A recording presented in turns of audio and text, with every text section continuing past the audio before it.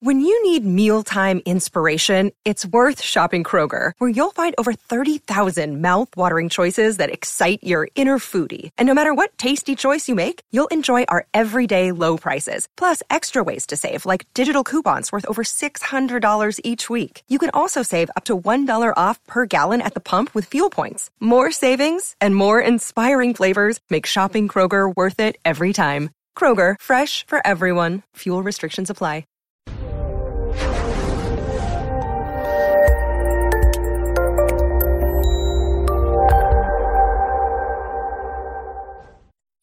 This episode was pre-recorded as part of a live continuing education webinar. On-demand CEUs are still available for this presentation through All CEUs. Register at allceus.com/counselor toolbox. I'd like to welcome everybody to today's presentation on tips for responding after a disaster. Now, a lot of people are experiencing stress right now because of all the hurricanes that have been coming our way, and those who have already experienced hurricanes that have come through. So we're going to talk about some things that can help reduce stress and help you get through this initial period after the disaster. We'll review common reactions to disaster and interventions, and that includes adult reactions as well as what you might see in children. We'll identify common stressors in shelters, common issues when sheltering in place, because staying at home isn't all it's cracked up to be sometimes either, and explore how to reduce stress and anxiety through facilitated and independent activities and facilitated groups. Now, a lot of the things I'm going to talk about today, I'm going to talk about from the perspective of if you're in a shelter, but a lot of it can also be applied if you decided to shelter in place and you're at home, especially if you're at home and you have children running around and they're bouncing off the walls. We'll talk about some ways to try to deal with everything that's going on and maintain your sanity. The first thing I want everybody to understand that acute stress is a normal reaction to an abnormal event. People getting stressed out and angry and irritable and anxious and depressed right after a disaster, that is totally normal. And the majority of people are going to recover with no long-term effects. Once their body kind of reboots and figures out what to do, everything will kind of slowly get back to normal. Some people will develop some traumatic stress reactions, but those are not the majority of people, especially if they didn't already have traumatic stress or other mental health issues going into the disaster. People who have a history of mental health issues like depression and anxiety or PTSD or even substance abuse may experience a resurgence of those problems. It doesn't mean that it's going to come back as strongly as before necessarily, but it is important to understand that there is a risk that you will experience a slight partial or even full relapse of your symptoms. So you need to be aware of that and intervene early to prevent your symptoms from getting bad. So when sheltering in place, we're going to start out with a thing that some people are doing, just kind of battening down the hatches and waiting for the storm to pass. If you're in one of those places right now or you're ever in a situation like that, there can be anxiety about the situation and your safety. Now, this is true not only for hurricanes and blizzards, but this can also be true for tornadoes. We live right in Tornado Alley. So whenever we have the tornado warnings going off and we all have to go down to the basement and shelter in place, there's always a little bit of anxiety about what's going to happen, if it's going to hit us, how the farm animals are going to survive, etc. So it's common to worry about the situation and your safety, but there's nothing you can do about it except for what you are doing. So we're going to talk about some distress tolerance skills later, because anxiety is a normal feeling. That's your body going, there is a threat, you need to do something, Bubba. And then your conscious and cognitive mind kicks in and goes, okay, am I doing everything I can in the moment? And if the answer is yes, then continuing to worry about it is just speeding through energy that you probably need to conserve. So we'll talk about how to try to lessen the anxiety. It's probably not going to make it go away, but lessen it. People may be concerned about loved ones who are elsewhere. If you're sheltering in place and you've got a loved one who is, 30 miles away, or maybe they're in a hospital somewhere or a nursing home, you might be worried about their safety because they're not with you. And that's perfectly normal. And there's not a lot you can do about that because a lot of times the phone lines get jammed with other people trying to call in and check on their loved ones. Hopefully there was a plan in place ahead of time with the nursing facility or the treatment facility where you could check on the status of your loved one. Feelings of isolation, loneliness, sadness, or boredom. You're in the house, you're knocking around. I know after Katrina in 2005, when we had a bunch of hurricanes hit Florida that year, and our power went out and was out for, we were lucky. It was only out for about a week. But I had an infant and a 3-year-old, and my husband was in law enforcement at that point, so he was out working the road. And it was just me, those 2 children, and no air conditioning. And I felt very isolated and kind of bored and a little stir crazy because, there wasn't the stuff that we normally did. We couldn't do. We couldn't drive and go down to the play area at McDonald's. So we'll talk about some things, some games towards the end, and things you can do to help kind of alleviate some of the nervous energy, if you will, and sense of isolation and loneliness. Guilt about not being able to perform normal duties or help out. Some people want to be able to help out, but they just can't. They're stuck at home. They can't get their car out, whatever the case is. Guilt is not going to do you any good. Guilt is anger at yourself for something you feel you should be doing. Well, if you can't do it, you can't do it. So what else could you do? Beating yourself up for something, at this point, you're kind of stuck. So it's not doing anything but depleting your energy and any happy chemicals you might have. Fear over loss of income or the cost of repairs. Totally normal thing to be anxious about. So you can start making out a budget. You can figure out what you expect costs to be.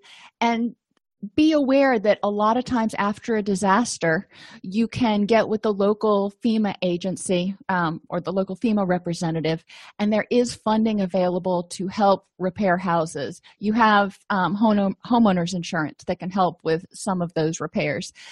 So there are places you can get help and assistance. Also calling the local United Way after the hurricane or whatever it is has passed, and the initial rush of everything is over and the phones are being staffed again. You can often get information about churches and nonprofits that are also willing to help with repairing homes in order to make them safe and livable. And changes to eating and sleeping patterns. Now, I don't know about you, but when I'm home, even on the weekends, even when it's not a shelter-in-place sort of situation, I tend to eat more and I tend to graze kind of all the time. And it's tempting to take one of those mid-afternoon naps when that lull comes at like 2 o'clock to lay down on the sofa and take a nap. When you do that, it starts messing up your circadian rhythms. Your body quits knowing when it's hungry and when it's just eating because it's bored. And it quits knowing when it's time to sleep, because if you're getting a REM cycle in the middle of the afternoon, then it's probably going to mess up your evening sleep, which is going to leave you waking up tired. Then you're going to want to take another nap, and the cycle just keeps repeating itself. So it's really important to maintain your same sleeping patterns. Now, I will tell you, after hurricanes particularly, and blizzards, when there's not a lot of sunlight, and you know how it is even just on a day where it's really gray outside and there's not a lot of sunlight, it's hard to wake up. So if you have power, and that's a big if you have power, it's really important to turn on the lights and not sit in the dark. If you don't have power and it is safe, it's important to get outside so your body knows, okay, it's time to be awake. There is some semblance of sunlight going on. That will help set your circadian rhythms so you get improved sleep and your body has a better inkling, because of hormone regulation, about when it's supposed to eat and, when you're kind of not supposed to be eating. People who are in shelters have suffered a trauma and they have experienced loss of control and a sense of helplessness. If they've been told you've got to leave everything that you love behind and go stay in this elementary school gymnasium or something, that's pretty traumatic. And the expectation is when they get back, there's going to be some sort of loss to their house, to their possessions. For some people, even their pets who have run away or, heaven forbid, have died, or, the scenarios can go on. But people who are in shelters are experiencing extreme stress. They may not even know where some of their loved ones are. Maybe they had to evacuate quickly and they weren't able to call their aunt that was 30 miles down the road and say, where are you going? Are you going to be safe? So they're wondering if their family and friends are safe, and they're stuck there. A lot of times cell phone service is crappy at best because everybody's trying to use the same tower, if the towers are even working. So people can't even communicate to try to track down their loved ones, and it can cause a lot of distress. So being aware of this, just being aware that people are on edge, and they have every right to be. They just lost control of a significant portion of their life for a short period of time, but still a period of time. So how can we help them work through that? If you're sheltering in place and you're a parent, how can you help your kids work through that? If you are sheltering in place and you're a person, which I hope you are, then you're going to have to figure out how you're going to come to terms and make sense of this. And when I talk to clients, a lot of times I liken life as a book. Think about writing your own autobiography. And this is but a chapter in that book. So when you're writing this chapter, how is it going to resolve, and how is the next chapter going to start? This doesn't have to dictate the entire rest of your life. This can just be a little plot twist. So how is it that you're going to integrate this into your life narrative in a way that you come out as the shining hero in your autobiography? Additional stressors and shelters: an environment that's crowded, noisy, or overstimulating. If you put a bunch of people in a room with no walls, it's going to be crowded and noisy and overstimulating. Some people respond better to that, especially extroverts who like to talk to other people. They'll move around, they'll talk to other people. It's great, it's grand, but even they can get a little bit overstimulated at times. People who are more introverts will find this extremely overwhelming and extremely anxiety-provoking and draining. So it's important in shelter situations that people have a place where they can go, and we'll talk about quiet places in a little while. They have a place where they can go to just collect their thoughts, where there's no input. And it can be, I don't want to say a closet, but it can be a small room with, just kind of nothing on the walls. If you're in an elementary school, if you have a classroom that you can let people go into and just sit where it's quiet. If they can go outside and sit on a picnic bench and not be disturbed, where it's a place where people know that if somebody's out there, they're not wanting you to go out there and talk with them. They want some quiet space. Another reason that people may have additional stress, and this is kind of from a feng shui perspective, it's less secure than home.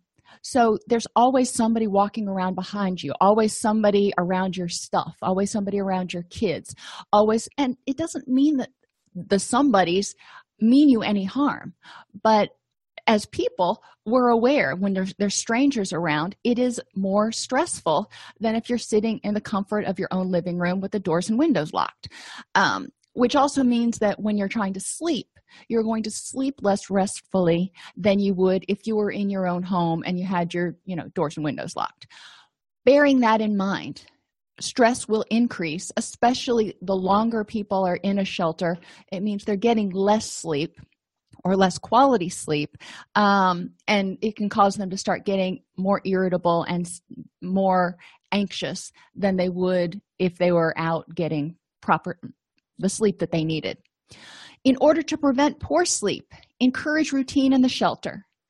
Try to help people feel as safe as possible wherever they keep their possessions, if they have valuable possessions, so they feel like those possessions are secure.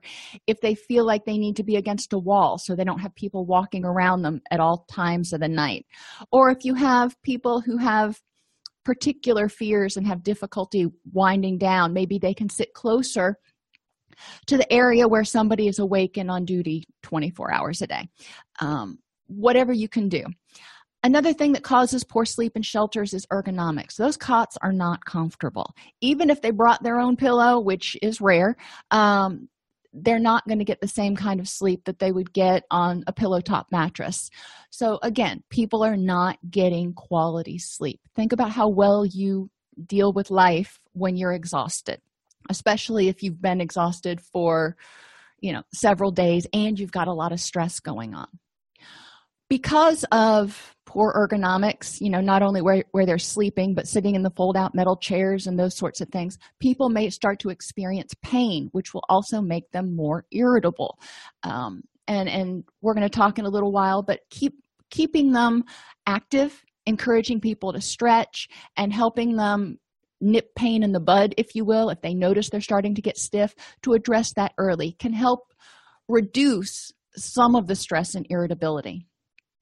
Nutritional changes. If you're not eating the stuff you're used to eating, and maybe you don't even like the stuff that's being served, people may start getting a little bit irritable and maybe not eating as much as they should or eating the way they should. They may not be getting the same nutrients that they normally do. So their body's adjusting, which can cause some mood changes. A lot of times when people are sheltered or sheltered in place, they will increase their consumption of caffeine and nicotine. Caffeine to try to stay awake, again, because they're not getting the daylight, their circadian rhythms may be messed up, and maybe just they don't have anything else to do. And nicotine can seem calming to some people, so they may smoke or dip more.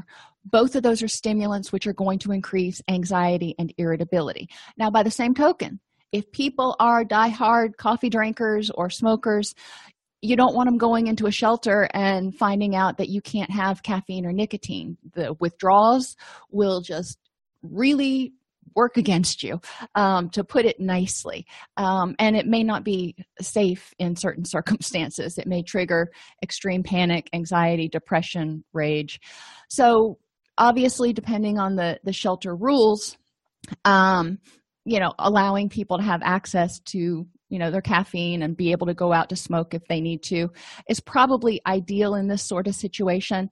But if you are one who does drink coffee, just maintaining a log, if you will, of how much caffeine and nicotine you're taking in, so you make sure that you're not overdoing it. Caffeine stays in your body for 12 hours, so the caffeine you drink at noon is going to be inhibiting your sleep quality, at least, until midnight. So, try to cut back or quit the caffeine before noon. Again, don't make significant lifestyle changes intentionally while you're in a shelter. But if you don't normally drink caffeine after 11 or 12, then try not to start. Another stress can be ambiguity about what lies ahead. If you shelter in place, if your roof is okay, if your house is flooded, all that stuff, and you can start dealing with it. If you're in a shelter, you have no idea what you're walking home to or going home to, and all you're getting is potentially media images, and the media is not going to pick images of the neighborhoods that survived the best. They're going to pick the images of the worst devastation. So a lot of times people get really anxious about what they're going back to, and there's not a lot that a shelter worker can really do about that. We have to help people figure out how to tolerate that anxiety and worry until they can get a real answer, until they know for sure what's going to happen. And boredom and time to dwell. In shelters and sheltering in place, there is just a lot of time. We're used to doing things. Now, if you are lucky enough to have power or backup batteries and mobile devices, you might be able to be occupying yourself. But at a certain point, even that will probably get tedious, and people start to get bored, which means they're going to start to get restless and want to do something, and inability to do something will make them irritable. Boredom also leads to time to dwell on the what ifs. What if I go out there and my house isn't there anymore? What am I going to do about this? What if, this has been going on for 2 weeks? What if my boss decided to fire me in those 2 weeks?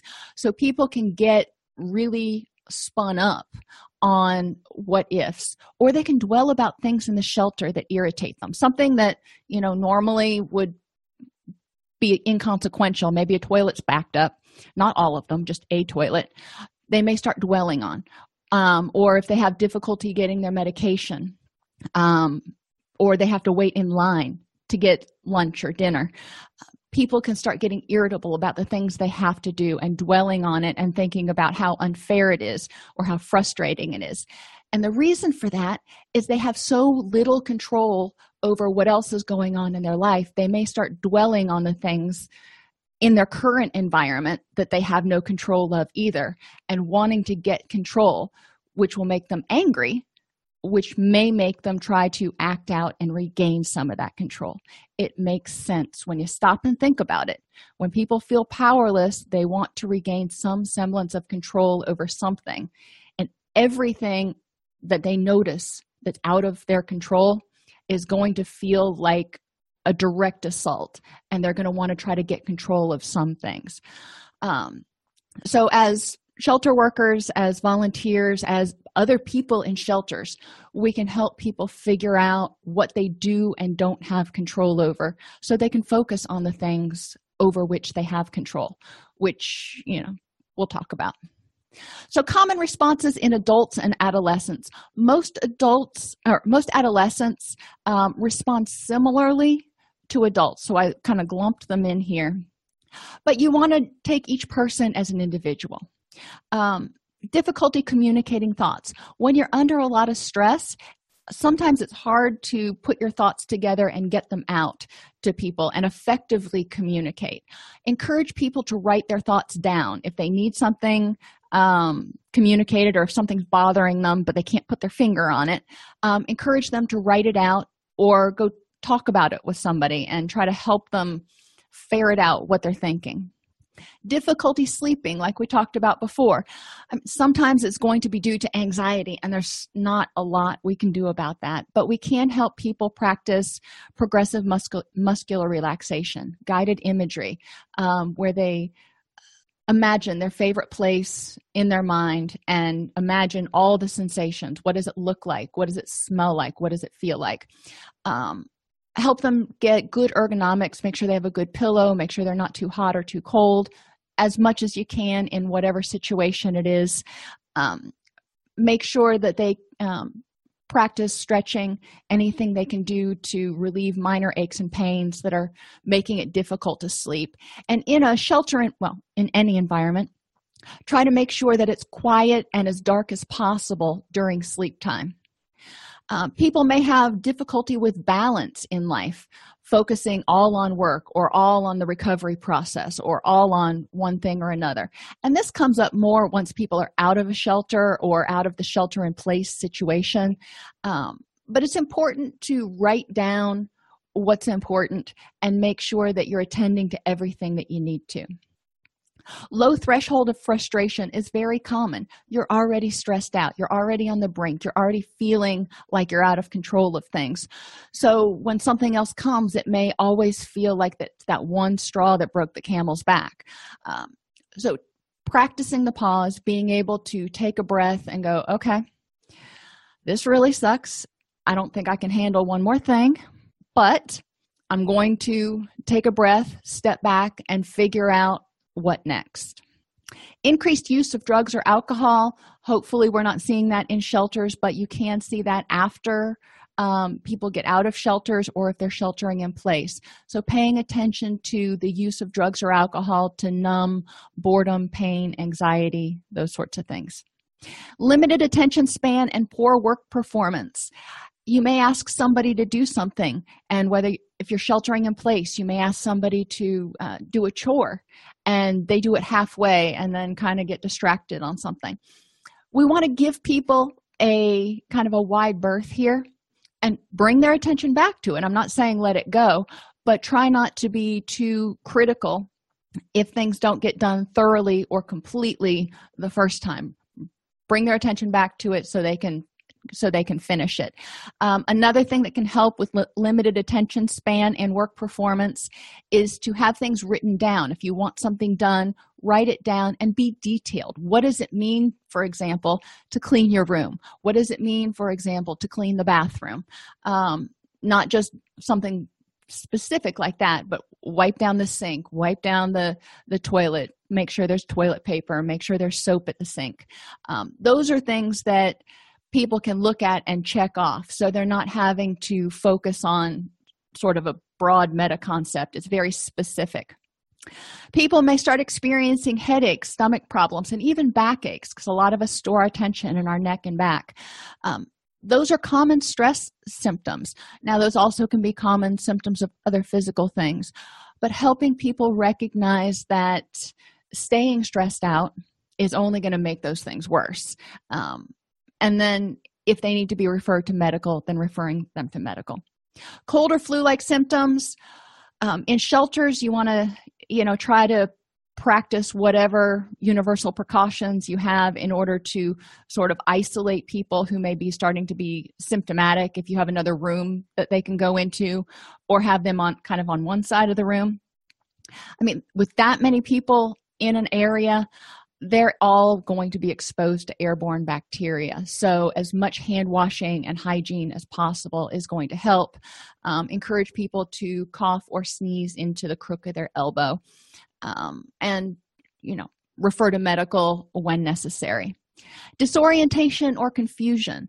This doesn't mean somebody's got dementia or something's going wrong necessarily. This is very common when people get really stressed out. They have a hard time remembering things.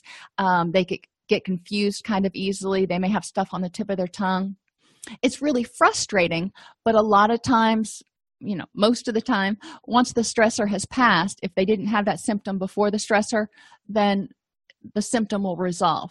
In order to help people who are feeling disoriented, help them have reminders of their place, pictures or whatever around their space so they can find their space. Have rules up or schedules up, so people who get confused about when they're supposed to eat and when they're allowed to do stuff, there's a schedule up that people can consult, which reduces some of the anxiety and them asking questions too many times. The same thing is true if you're sheltering in place with your family. People may get a little confused about what's going on or when they're going to be able to leave or whatever. If you've got routines at your house, especially if children are involved, keep to those routines. That will help reduce greatly any of this disorientation and confusion. Difficulty concentrating, kind of goes along with difficulty communicating and confusion. Give yourself a break. Cut yourself some slack. When you are under extreme stress, your body is working on survival. It is not working on trying to finish writing that grant or finishing that project your boss asked you to do. Right now, focus on the moment. Stay in the moment, and if you need to write things down, for example, maybe you've got people in your household who take medications, make a little chart that you can check off after you've given people their dose of medication. If your kid has to take antibiotics 3 times a day or something. That way you're not going, did I give that person the medication they needed or not? Write it down. Don't force yourself to concentrate. Don't remember anything more than you have to right now. Write everything else down. Reluctance to leave home. You don't want to leave because if you leave, you might not come back to anything. Can be a fear. But encouraging yourself to reflect on, if you leave home, what's the likelihood that something else is going to happen and your house isn't going to be there? You made it through the worst of the storm. So, going out and coming back, the house is likely to still be there. But it can also be very scary. Like after Andrew, everything was leveled. So there were no street markers. There were no signs. There were no anything to figure out kind of where you were. So it was very disorienting and kind of scary. And some people were afraid to leave home because they were afraid, and this was true after Katrina too, because they were afraid of looting. Do what you can to protect your environment. And then after that, try to figure out how to deal with the frustration and figure out what's more important, whether it's more important to stay at home with your stuff or go out and do what you need to do. And that will depend on what your goals are. Depression, sadness, and hopelessness. Depression is a sense of hopelessness and helplessness, and an expression after a loss, and it's your body going, I give up. It's your brain going, this is not happy. Well, of course, after a disaster, you're going to experience these. So expect these. Give yourself a break and say, okay, I'm feeling depressed right now. I'm feeling hopeless right now. That's okay. What can I do to improve the next moment? What next? Because staying depressed is not going to help. Like I said, depression is a sense of hopelessness and helplessness. So the what next is, what can I do to feel a little more empowered? What do I have control over? And what things are there to still hope about? Mood swings are perfectly natural. You may feel depressed and then irritable and then anxious. That's totally normal. Your body is trying to react to stress. Anger and anxiety are flip sides of your body's reaction to stress. Anger is the fight. Anxiety is the flight. Depression is the, I just give up. I can't do anything. I can't fix it. So you may experience all of those during a disaster. You may think, I got this. I can survive this. I can, conquer whatever it is. And then the next minute you're worried about something. And then the next minute you're depressed about being stuck in a shelter or having no power or whatever it is. Accept those feelings when they come, and then just ask yourself, what next? Recognize those feelings are a normal reaction. And then what next? Dwelling on them, feeding them, is just going to drain your energy. Overwhelming guilt about survival, or about the fact that, maybe you lost your house and your kids are devastated. Well, yes, they are. And feeling guilt for that is a normal reaction. However, does that help get your kids' stuff back? No. So again, what can you do to improve the next moment? Fear of crowds, strangers, or being alone. Just be aware of kind of where that's coming from and try to address it little by little, figuring out where your energy needs to be spent. Do you need to address this fear right now? Or do you need to deal with other stuff and you can worry about crowds and being alone later? Argumentativeness, refusing to follow rules, or being overly controlling. Now, this is true in shelters, or even if you're sheltering in place and you've got extended family around. Parties may become argumentative and refuse to do chores or start questioning authority and start getting into power struggles. That is perfectly normal. It is not pleasant by any means, but is it an expected reaction? Yeah, unfortunately, because again, everything's out of control. Their life is kind of topsy-turvy. So people may at a certain point try to start regaining some sort of control over how they feel and what's going on in their life, like what they're going to eat or when they're going to eat or whatever is going on. So figuring out how to address this, we'll talk about some interventions later. The response to argumentativeness is often paraphrasing, how the person feels, that they're frustrated, that this isn't going their way right now, and making some sort of a compromise, creating a win-win situation so both of you get your needs met. For example, if you're sheltering in place, you've got extended family, they don't like what you're cooking for dinner, but dinner's already like halfway done, express awareness that, this isn't what you normally eat. And, I appreciate you helping out with everything else you've been doing around here.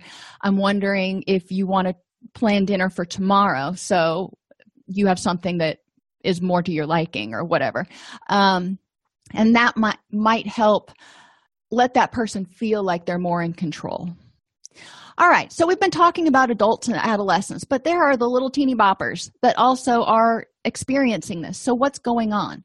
Birth through 2 years. Yes, they are going to experience trauma. They're going to experience distress. Why? Probably because parents are telegraphing it. Children are very perceptive of parents' emotional reactions. So children may experience more irritability, crying more than usual, wanting to be held and cuddled.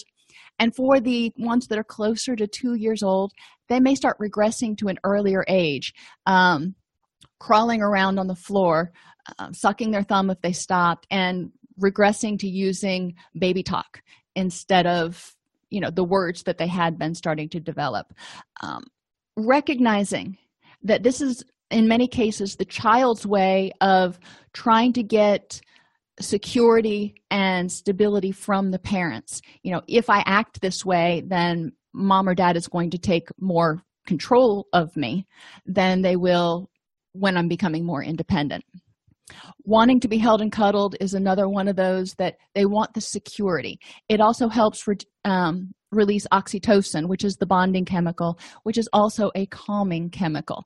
But it's important that when you're holding and cuddling your child, you're also calm, because if you are crawling out of your skin with anxiety or anger, that's going to telegraph to them, and they're not going to get the calming reassurance from the cuddling that they're getting. The biggest influence on children at this age is how their parents are coping. So does it mean you can't have a little breakdown? No. You're going to have those moments where you're like, I don't know if I can do this, especially if the disaster is kind of ongoing, and that's okay. But overall, expressing to them that it's going to be okay and reassuring them. And if you've got other adults that can kind of take over when you need a moment, that will be more helpful to helping the birth through 2-year-old child deal with life, because they don't understand what's going on, really. I mean, think about it. They're 2. They're living in Elmo land. Preschool, 3 through 6 years.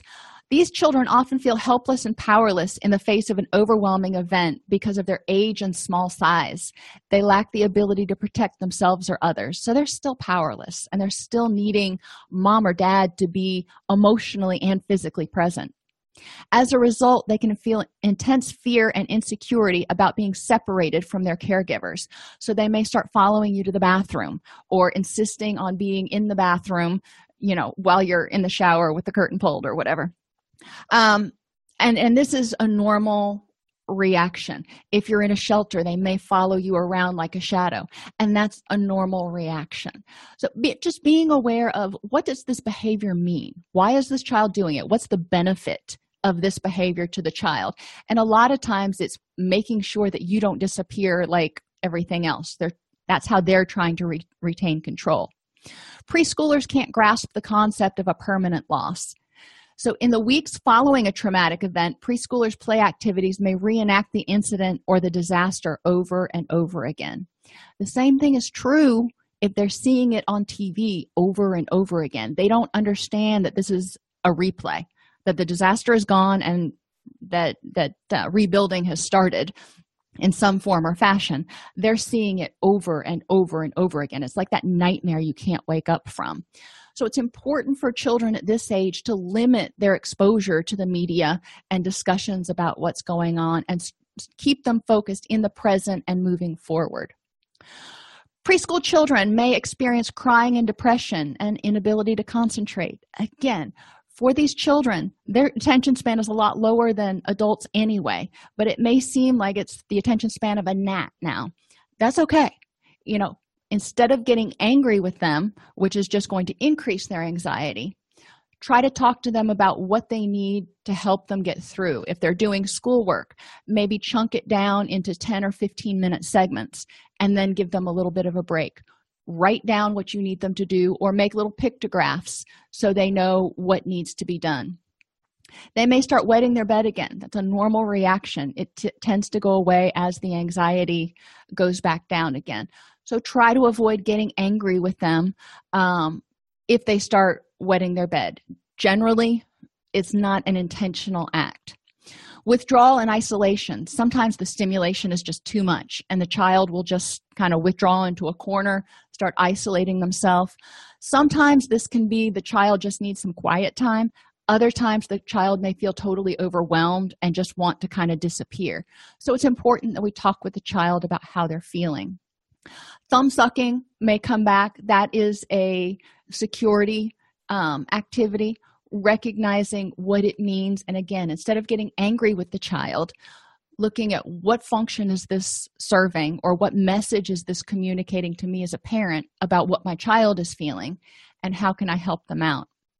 Nightmares and headaches are also common.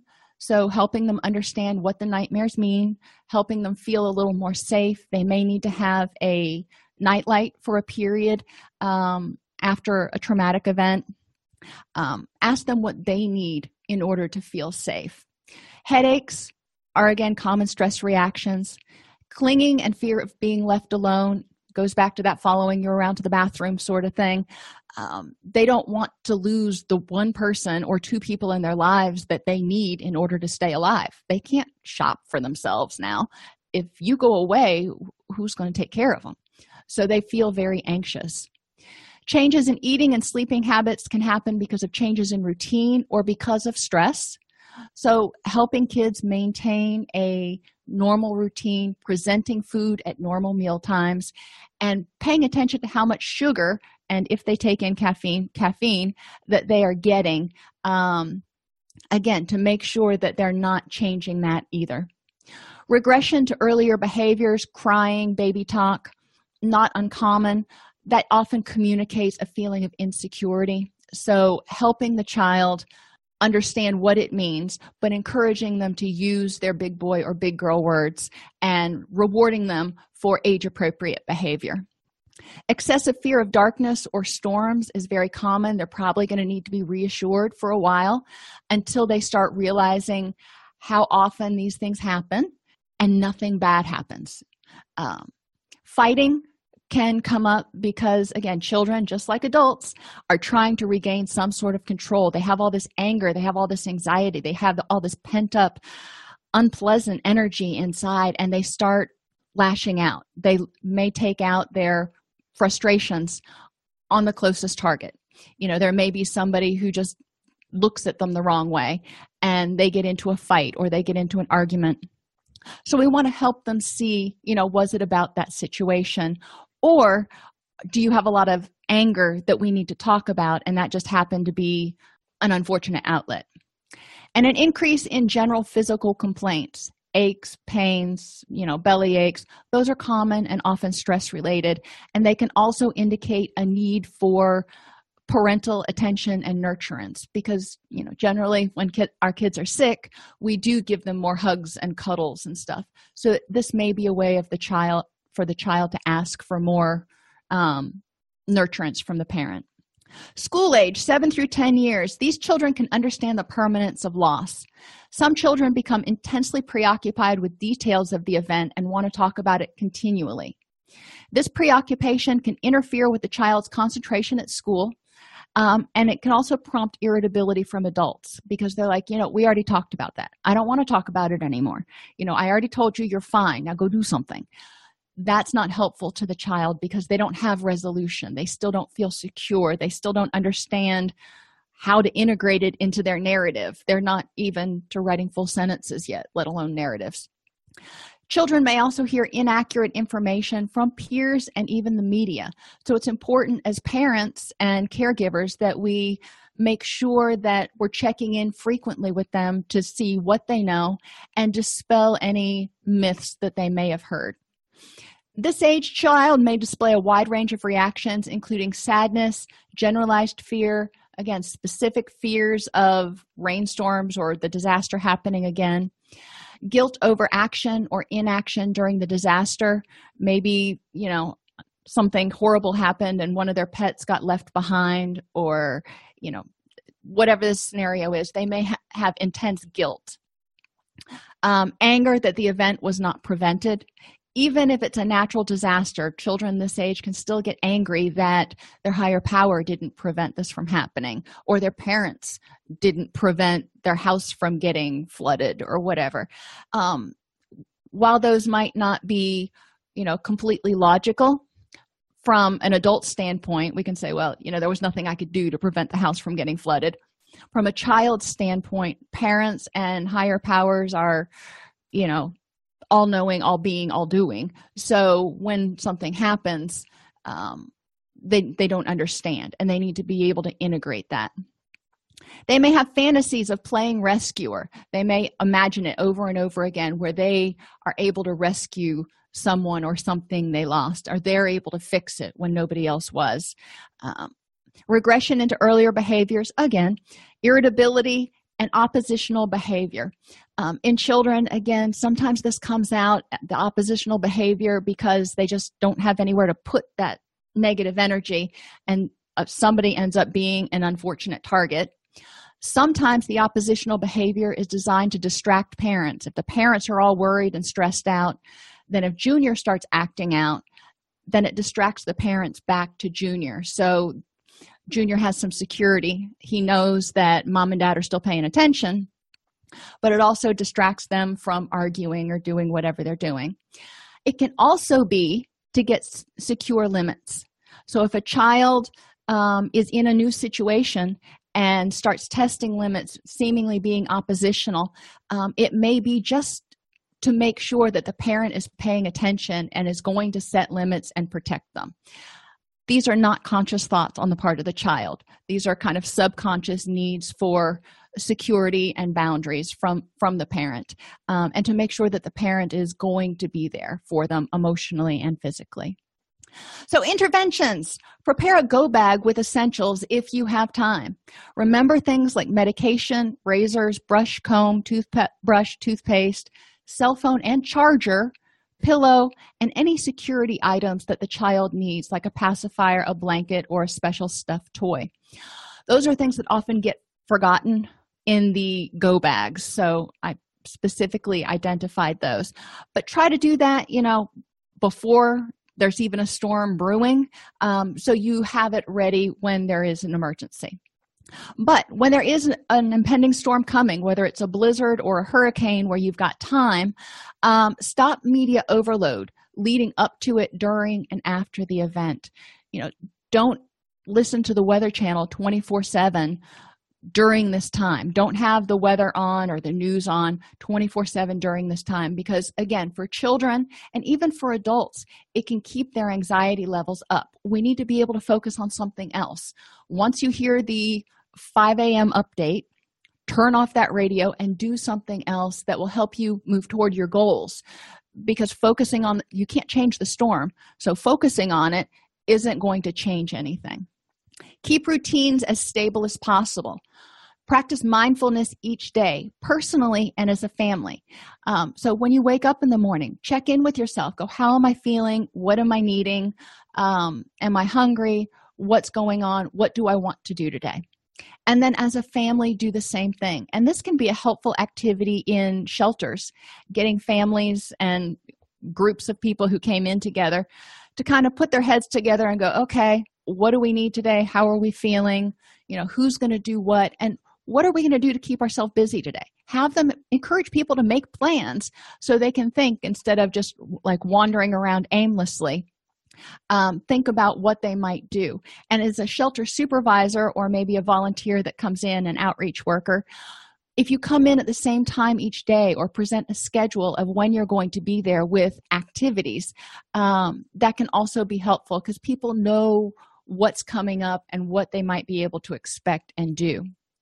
When communicating with one another, regardless of whether you're with family or in a shelter, validate each other's feelings and identify a tangible solution. So if somebody is frustrated that they're having to wait in line for lunch, validating that it is really frustrating to have to wait in line, and it'll be really nice when we can make our own food.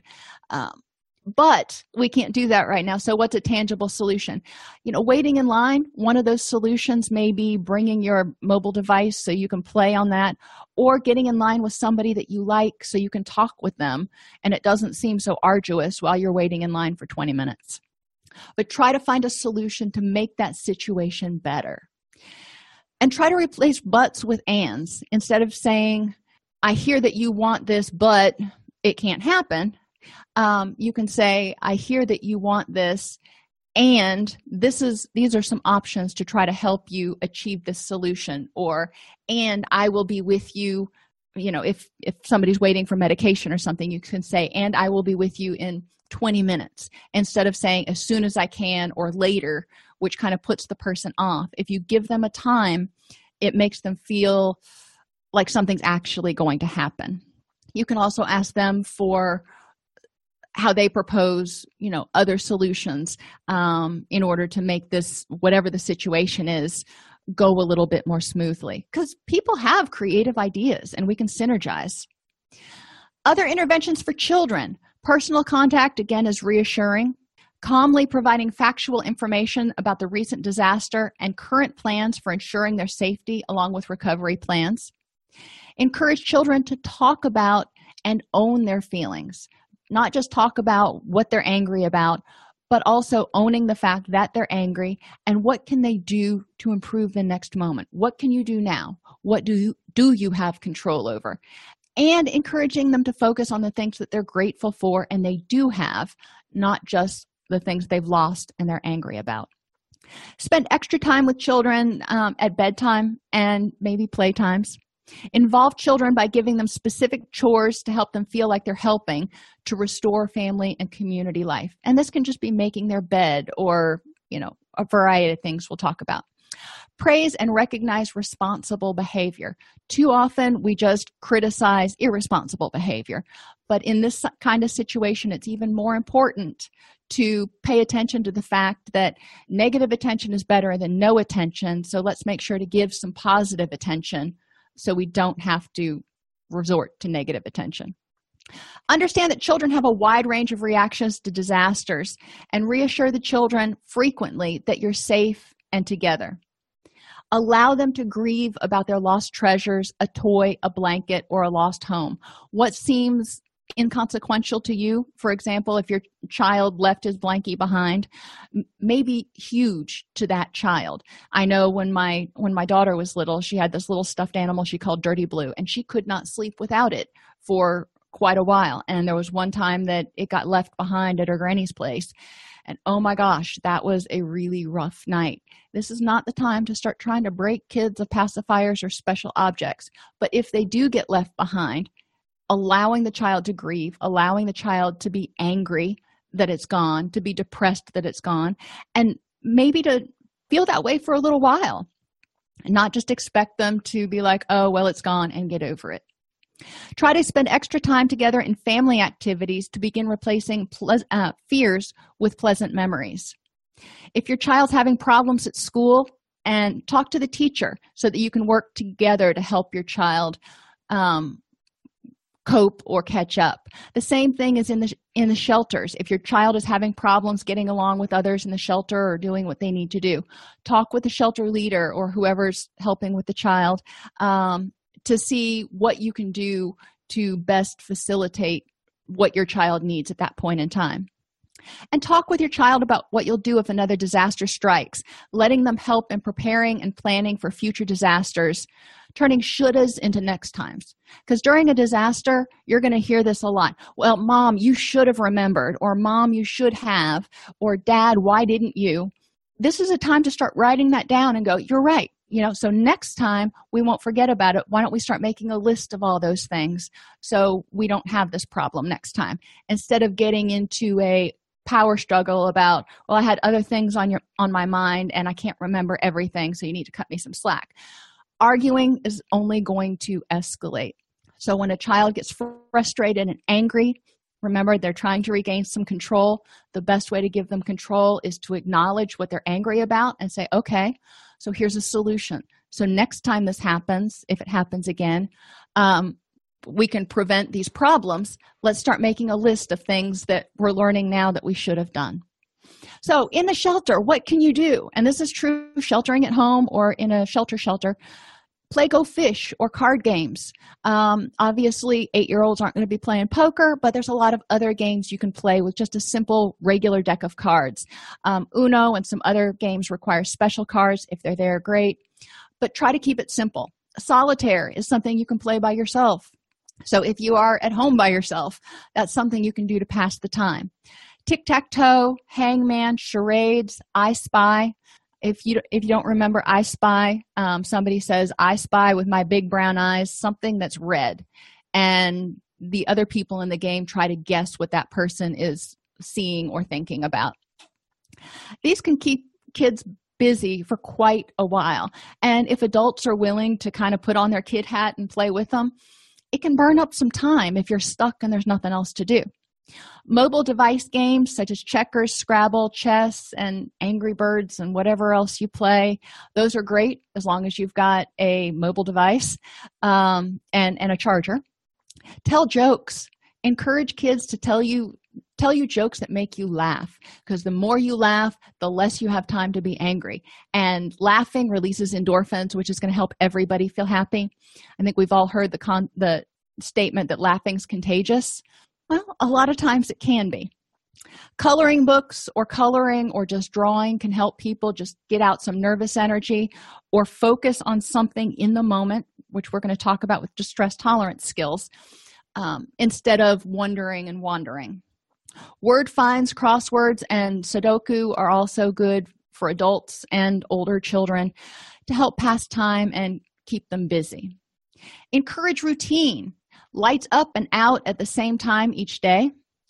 Start the day with mindfulness and planning, like we talked about. Each morning, give 15 minutes for everybody to kind of get their thoughts together and figure out what they're going to do that day. Try to keep meals at the same time. In larger shelters, divide the groups into A, B, and C. Each group gets to go first for one meal each day. So the A group goes first for breakfast, B group goes first for lunch, and C group goes first for dinner, for example. That way, each group of people has to wait in line less and gets the first dibs, if you will, the hottest food, for at least one meal a day. Encourage physical activity, such as walking. Have a path around the perimeter of the gymnasium, or if they can walk outside safely, that's great. Calisthenics, these can be done in a small area.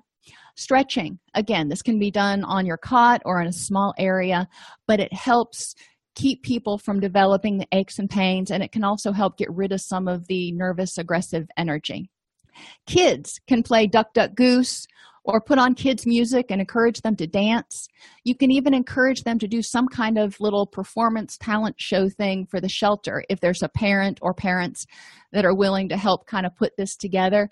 It can be something that the group can focus on, and then it can provide, theoretically, amusement for the rest of the shelter.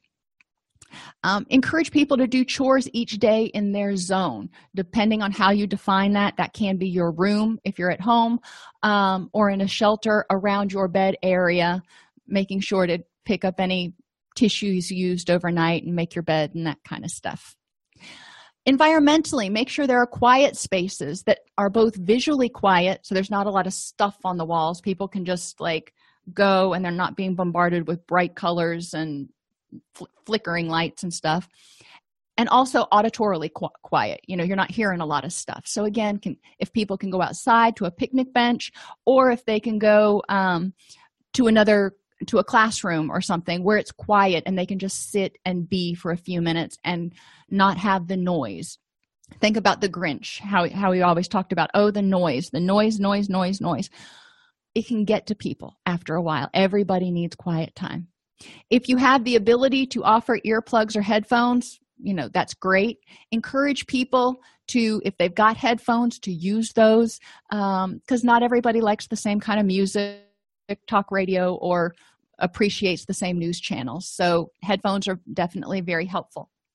Encourage awareness of space, because too often we start bleeding over into other people's space. And, I think if you've ever shared a room with someone, or even, been on a long flight somewhere where you start taking up more and more of your seat and the next person's armrest, you realize how much we start to kind of expand over time. So encourage people to be aware of how much space they're taking up and to stay within their boundaries, if you will.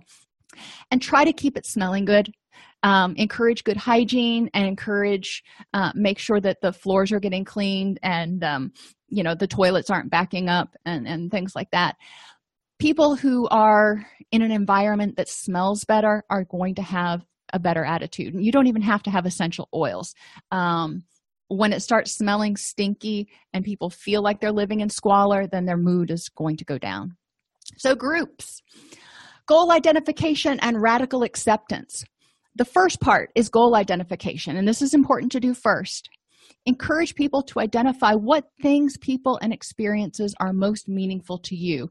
In order for you to have a meaningful life, what do you have to have? not just right now, but in general. Okay, so you have those things, and it's usually family, a good job, and whatever else is meaningful to them. And then ask them, and you can give them a list of values. You can find online a list of like 50 values and have people identify 5 of those values that are most important. And sometimes I'll just tell people, when you die, what 5 things do you want people to say about you or write on your epitaph? What 5 values? That you were compassionate, you were patient, you were kind, what things do you want to be remembered for? And have people write those down. Because then we're going to move on to radical acceptance. Radical acceptance means accepting that what has happened cannot be changed. It doesn't mean you like it. It just means it can't be changed. And how you feel right now is how you feel. If you feel angry, you feel angry. It is what it is. And instead of fighting against it, you accept it. And you follow that up with what can you do to improve the next moment, moving you closer to your goals and embodying the values you hold dearly. That's a long sentence, but that means you have to practice the pause and go, okay, I'm really angry right now, and I've got 3 or 4 options. I can yell, scream, throw a tantrum, and put my fist through the wall. But is that going to get me closer to my goals? And does that demonstrate the values that are important to me, such as patience and kindness? Well, no. Okay, so what are my other options here? What can I do to improve the next moment so I'm not feeling angry anymore, but they also help me get closer to my family and demonstrate patience and acceptance. And then once people get the hang of doing that, there are going to be times that there are things they just can't improve. Being stuck in the shelter is one of them, for example, or being stuck without power. There's just nothing you can do about it. And being angry doesn't fix anything, but there's nothing you can do to get the power on any faster. So what do? Distress tolerance activities. Now, you can do these in shelters with groups. You can help people learn how to do these. So when there's something they can't control that's gnawing at them, that's making them anxious or angry or depressed, they can try some of these activities in order to get away from that feeling for the moment. Imagery. I've talked about this earlier. Encourage them to think about their favorite place and really close their eyes and get there. What does it smell like? What does it feel like? What does the air feel like on their skin? What does the sun feel like? What else do they feel? What do they hear? And sometimes I might ask people to identify 5 things in each area. 5 things they see, 5 things they smell, and that can be hard, 5 things they hear, and 5 things they can feel. So if they're in the woods, they might feel the sun, they might feel the moisture in the air, they might feel the cool breeze. You see where I'm going with this. So encouraging them to really get into that scenario, because if they're focused on that, they're not focused on what's causing them anxiety. With kids, it can be an imaginary place. It can be a fantasy land or a princess castle or whatever it is. But encourage them to tell you. And they have a hard time closing their eyes and thinking about this. So encourage them to tell you, what is it like? What is this place that you're going to like? So they can articulate it. Once they've done that a few times, then they're going to start thinking about it on their own more. And they can go there a little bit easier without having to talk it out each time. With adults, you can encourage people to try to find meaning in this experience. How is this going to change me for the better? Children have a more difficult time with that. Prayer, if that works for people, is very helpful.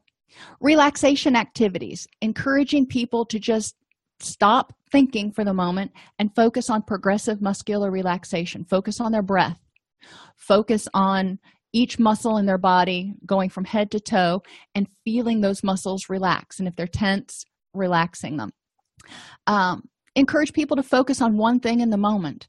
So find a candle or a picture or something and really focus on it and look at it and appreciate every little nuance of that thing. You can also encourage them to look around, and I do 5, 4, 3, 2, 1. 5 things you see, 4 things you hear, 3 things you smell, 2 things you can feel, and 1 thing you can taste. And usually when you get down to taste, they're like, I haven't brushed my teeth in a while. Okay, well, that's fine too. But at least you're in the moment. Vacation. Take a mental vacation. Just check out for a little while. Think about a project that you want to work on, or just go somewhere in your mind and encourage yourself. Those are other things you can do. You can tell yourself that you're going to get through this. But those are all activities that you can do as a group. You can definitely teach in a group so people can do them individually while they're in the sheltering experience, when they experience things that they just can't change in the moment. Other things they can do, activities. So as a volunteer, as an outreach worker, as a shelter worker, even as somebody in a shelter, shelter coordinators can identify 4 or 5 people that can work together to create activities that people can do. Hopscotch, talent shows, group support, crafts, brainstorming with whatever resources you have available in your shelter or in your place. What types of activities can we do? And don't forget games. Don't forget charades and those sorts of things, because right now it's stressful. You want the opposite of stress. So what will help make people feel relaxed or laugh? Exercise is another thing. If somebody knows how to do Tai Chi, maybe they can offer a Tai Chi session once a day. Contribute, volunteer, offer to help, get yourself busy doing something, even if that's picking up trash around the outside or cleaning the bathrooms or whatever it is. If you're working, if you're focused on a task, again, you're less focused on worrying. Compare. And a lot of times I encourage people to compare what their current situation is with what could have happened. It could have been worse because, to help them see that, yeah, it may kind of suck right now, but it could have been worse. Do things that encourage happy emotions. If you've got kids around, tell knock-knock jokes, encourage them to tell stories. What is it that's going to make people happy? If you've got happy movies that you can play, somebody has a disc player, because you're probably not going to have internet. That can help people feel happy. Turn on happy music. Encourage people to help each other out. Whatever it is that's going to help make people happy. And you can make this a goal for your shelter or for your household, that everybody has to do at least one thing each day to make somebody else happy. And that should be a goal. Pushing away. When those anxiety thoughts come in, just telling the thoughts that I'm not going to think about this right now, push those thoughts away. Having happy thoughts, encouraging people to think about when this resolves, how wonderful is it going to be to see their friends again or to get back to normalcy? What other things are still going well in their life that they're happy about? If they're in a shelter with their family, the family may be getting on their nerves a little bit, but they can also appreciate the family being close. And sensations can also help jar people out of an unpleasant emotional place. So if they put on headphones and play some loud music, or they go outside and they feel the cold rain on their skin, that can help people feel better. Other groups you can do include a hardiness group. Encourage people to look at this situation and ask yourself, what things in your life make it worth living right now? What are you committed to? Because some things may have disappeared or changed irreparably, but what things are you committed to? And that kind of goes back to those goals we had earlier. What parts of your life or this situation do you have control over? Your reactions to it, how you interact with others, those things you do have control over. Whether the power gets back on today or in 2 weeks, you don't have control over. So separating what you can and cannot control. And encourage people to think about how they've dealt with problems like this in the past and what challenges they face now and how they can approach them. When they start looking at the past, they'll realize, I'm a lot stronger than I think I am. I've gone through worse, or maybe I haven't, but I can get through this. I have gone through problems in the past, and this is how I've done it. So these are some of the tools I have to get through distress. And then looking at, the challenges right now in the moment, getting through today in the shelter. How can I approach these challenges? Don't worry about next week or 2 weeks from now. Let's focus on how can you get through today. Help people learn about anger and irritability and that it's a natural response to threats and stress. It's the fight or flee reaction. Anger pushes people away or gives them power over other people. And it can also help reduce stimulation. So if people are feeling out of control, they may want to push away other people. I can't take any more input right now. Or I might want to get power over them because I need some sort of control in my life because I don't feel like I'm getting my needs met. So recognizing that anger represents a threat and then figuring out better ways to resolve that threat.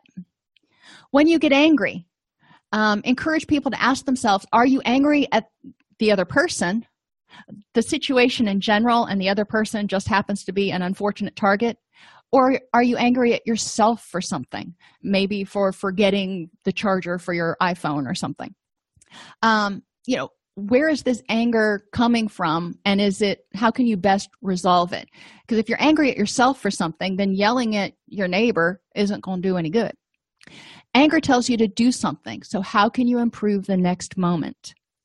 And likewise, when someone gets angry at you, practice the pause, take a moment, and reflect on whether it's because of something you did, the situation, and you just happen to be an unfortunate target, or their stuff, and they're just really angry about something right now, and again, you happen to be an unfortunate target. It doesn't make it right, but if you can understand it and not take it personally, it makes it easier to deal with. So 7 habits in shelters. Be proactive, seeking alternatives and opportunities to solve problems, not looking at problems as roadblocks. Remembering that anger is often a sign of somebody feeling powerless. So when somebody starts acting angry or irritable, stepping back and saying, okay, proactively, how can we help people feel empowered and in control in this situation? Begin with the end in mind. When you're trying to solve a problem, define a win-win with practical, realistic outcomes. So if somebody wants something, and they're being demanding and they have to have it right now, but you can't give it right now, then how can you create a win-win situation where they feel in control of, and they feel like they're going to get their needs met, but you also are able to meet your needs? Put first things first, recognizing that some things are not worth the energy or effort, and other things like your health and family are more important.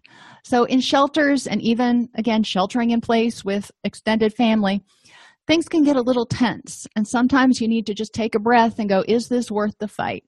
Is this worth my energy right now, or should I just let it go? Because getting into a fight or an argument is going to drain a lot of energy and could potentially, compromise your immune system and make people angry and all kinds of other unpleasant things. Seek first to understand the other person's point of view and the whole situation, then to be understood.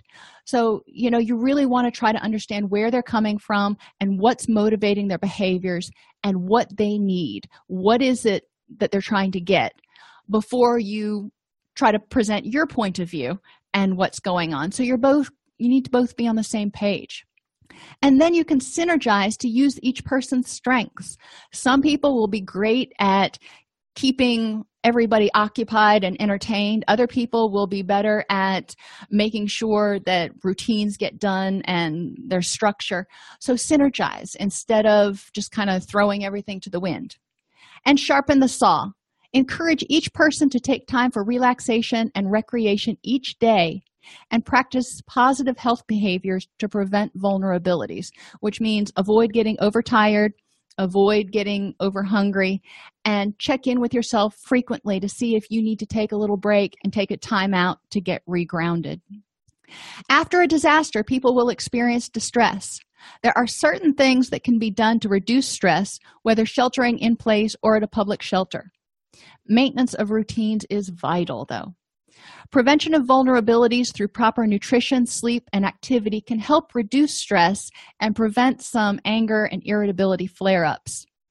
And radical acceptance and goal-directed activity can help people choose responses that will better assist them in reducing their distress instead of just dealing with the immediate anger that causes more problems. There are a lot of resources on allceus.com on the resources tab that also address dealing with distress after a disaster. There's a lot of handouts that I've compiled there and other videos on distress tolerance and some of the activities that we talked about. If you enjoy this podcast, please like and subscribe either in your podcast player or on YouTube. You can attend and participate in our live webinars with Dr. Snipes by subscribing at allceus.com/counselor toolbox. This episode has been brought to you in part by allceus.com, providing 24/7 multimedia continuing education and pre-certification training to counselors, therapists, and nurses since 2006.